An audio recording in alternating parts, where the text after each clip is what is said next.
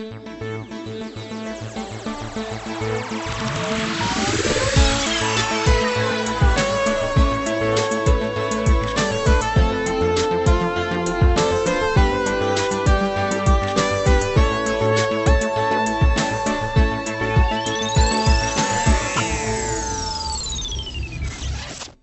BioInsights podcast. This episode is called Inducing Innate Immune Responses with Particulate Adjuvants. I'm Charlotte Barker, and today I'm speaking with Ed Lavelle, a professor at Trinity College Dublin, about our growing understanding of adjuvant mechanisms, his work on developing mucosal vaccines, and why size matters for nanoparticles adjuvants effects. Thank you for joining me, Ed. So I was going to start with just a little bit about you and how you got involved in your current field of study. How did you get involved working with vaccines and adjuvants? Okay, so it goes back to my PhD, which I actually did on fish, surprisingly, where we were trying to make oral vaccines for fish. Now, this is a good while ago, back in the 90s, and we tried various strategies, trying to develop oral vaccines for fish. And we had a collaboration with the lab in Nottingham at the time that were specialists in encapsulation in particles.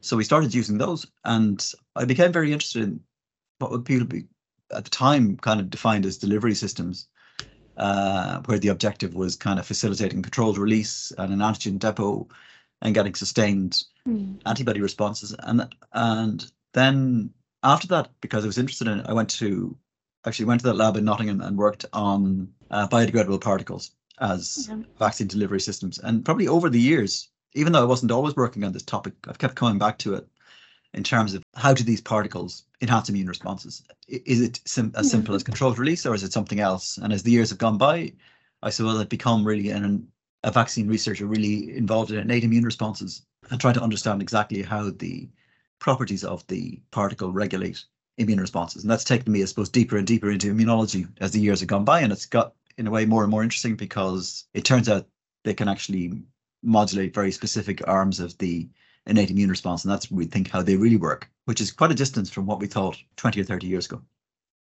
So what would you say are the goals of your research? Yeah, so the overarching goal is to make better vaccines for infectious diseases and cancer, but with a focus on cellular immune responses. So probably we've already done, you can always do better, but we've made a number of systems that are very good at driving humoral immune responses that can be improved. We've probably historically been a bit less effective with non-living vaccines at driving systems that enhance like cytotoxic T cells and release the kind of say Th1 type responses. So probably the overarching aim is to try and use particulate systems and engineer them in a way that's optimal for inducing specific types of immune responses. And that clearly depends on exactly what the objective of the vaccine is. So probably, I think vaccinology has got more interesting over the years because now there's an appreciation that different types of immune responses do different things and different types of responses are required for different conditions. And I think probably particulates are attractive because even sometimes using the same material, you can change certain parameters that will preferentially induce different types of, say, CD4 or CD8 or antibody responses. So I suppose the overarching aim is to try and really resolve the relationship between the characteristics of the particulate and its ability to induce particular types of innate and then adaptive immune responses. What are the biggest gaps in our knowledge regarding adjuvants in general or particular adjuvants so specifically? Over the last couple of decades, with some adjuvants like toll-like receptor ligands like MPL or CpG, we got a very clear view of how they work because they bind to specific receptors on antigen-presenting cells or other cells, and that triggers very specific signaling pathways, and then you can understand what the outputs are. Whereas in reality, most of the vaccines, with very few exceptions in humans, are particles, or they're either particles or they're polymers or they're emulsions or they're aluminium salts. And people would tend to throw all the stuff into a basket of, not everyone, some people would call them delivery systems, some people would call them particulate adjuvants, and people might argue that maybe an emulsion isn't a particle or whatever, but it's a kind of a broad encompassing term for a number of these different materials. And probably what they had in common what they have in common is they're the ones that have actually been successful in humans. And secondly, we probably had a less clear idea of how they worked historically. So in terms of exactly how does an oil and water emulsion or an aluminium salt drive specific types of immune responses, I think that's what's made it fascinating for me, is to getting into this field, because there was so much to learn, and I think there still is. Understanding precisely how any adjuvant works in terms of what are the key, I suppose this is what spawned the field of systems vaccinology, in terms of exactly what is the key thing that leads to a protective antibody response, or a protective T cell response, or a resident memory T cell response.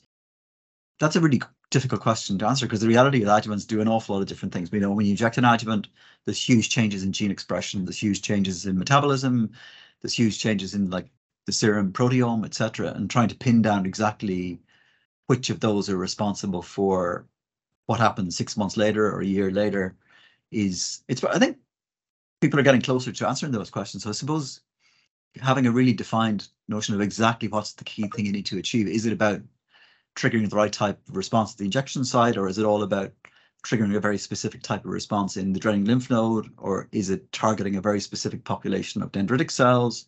It's difficult to know what cells are the key sensors. Like, is it really the antigen presenting cell, or could it be other cells, the injection site, like muscle cells or endothelial cells, or is it target cells in the lymph node? So modeling that can be challenging. But I suppose systems vaccinology has told us a huge amount in terms of, and people certainly have made correlations between certain things that are happening in the first couple of days. And some of those have been surprising, things that you wouldn't necessarily have associated even with immune responses historically. And then we know even factors like the microbiome can impact on vaccine efficacy as well. So I think, getting to a more rational picture of exactly how does the adjuvant imprint these early effects, and how do they associate with the effects you really want to see, which are sustained neutralizing antibodies or sustained resident T cells at mucosal sites.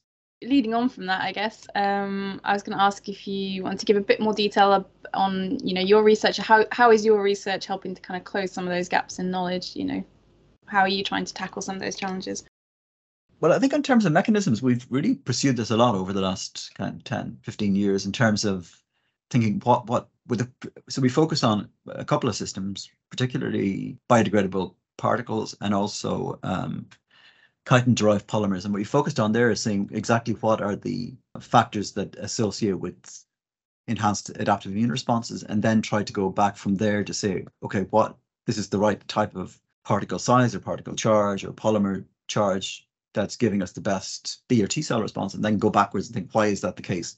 And I think we've made some progress with that. So we're kind of, in terms of getting down to what those really what type of dendritic cells are involved, and what type of innate signaling pathways are being activated by them that associate with those parameters. And we think that's beneficial, because I think if you can really get at exactly what the mechanism is, and if you can set up systems ideally in vitro that would then associate with that potency, long term that could be beneficial for the vaccine industry in terms of a rapid way of screening a very wide range of different, say, particles or polymers to see which one drives the optimal immune responses.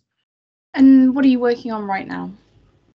Well, a number of things. So we've got a few projects on mucosal vaccines where we're trying to, because I think after COVID, there's probably never been so much interest in mucosal immunity, which is good news, and the realization that really long-term protection without people getting infected is probably ideally achieved through mucosal vaccination. But we're a long way from where we'd like to be, because we've so few. There's no adjuvants in any mucosal vaccine for the moment, so there's a big distance to travel. And secondly, we've got very interested in vaccines for cancer, or adjuvants for cancer vaccines, rather. And we think some of the systems we've been developing that are good at driving Th1 responses and cytotoxic T cells might be applicable to cancer. So we're interested in really pursuing that further in terms of, especially on the cytotoxic T cell side. That's great. And I wanted to ask you a little bit about a study that you published recently, looking into how the size of nanoparticles affects their adjuvanticity. Can you tell me a little bit more about that?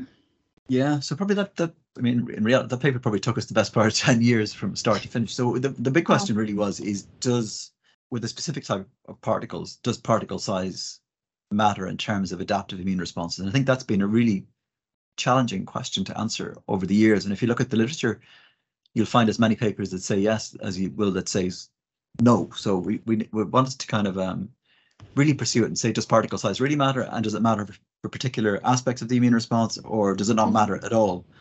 And what we really found there is it really depends on which aspect of the immune response you're measuring. So for antibody responses, even though it's like maybe slight degrees of variation, there's a broad range of particle sizes that can do a pretty good job in terms of measuring antibody responses. So I think historically, one of the reasons people thought maybe it doesn't matter is if you just measured antibodies, it's not really that clear. Whereas in contrast, in the same experiments, if you look at cytotoxic T cell responses, then it's really black and white, that it was a very specific particle size that can do that job. So the particles around the size of like a virus, around 50, 60 nanometers. So that took us a long time, but we thought that was really interesting. And then we thought, okay, why is that the case? Why is size so important for cytotoxic T cells?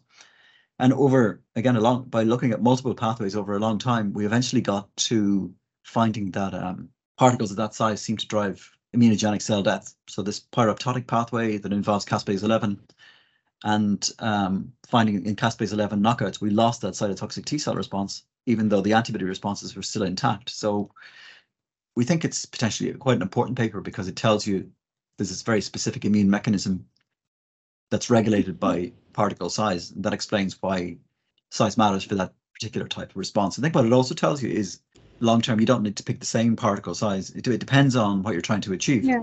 So if the objective is sustained antibody responses, it's not necessarily the case that you'll need a very small particle size. Whereas if you're targeting cytotoxic T cells, we think particle size is really pivotal. So for cancer vaccines or for some other conditions, it could be. What's the response been like to the paper? Have you very good so far. Yeah, I mean, I suppose a lot of the paper was based on polystyrene. We did duplicate the effects with biodegradable particles, but we didn't do absolutely everything in the paper with biodegradable as well as non-degradable particles. So we're doing that now. That would be one of the questions people will ask. And the other question is, how do you translate this into something that could be used in humans long term? So this is something we're grappling with now, because clearly you have issues in terms of formulation and scale up and stability long term, which is something we'll have to deal with. But no, it's been very positive, the reaction so far. Great. And well, I guess we've touched on that already, but what's next for your work? What are you going to be focusing on in the next few years? Well, trying to translate what we've been doing really with the particles and with the chitin-derived polymers. And then we think there's still a lot more to learn about exactly how these mechanisms happen, which dendritic cell subsets are pivotal, whether we can enhance targeting of the draining lymph nodes. And then especially so most of that work has been done by injection, trying to find out if we can achieve successful mucosal vaccination with some of these systems, either as standalone mucosal vaccines or in prime pull strategies where you prime by injection and then give a mucosal booster. So I think that's a big area that needs to be improved. Thank you, Ed, for sharing your insights with us today. If you enjoyed listening, don't forget to subscribe to the BioInsights podcast.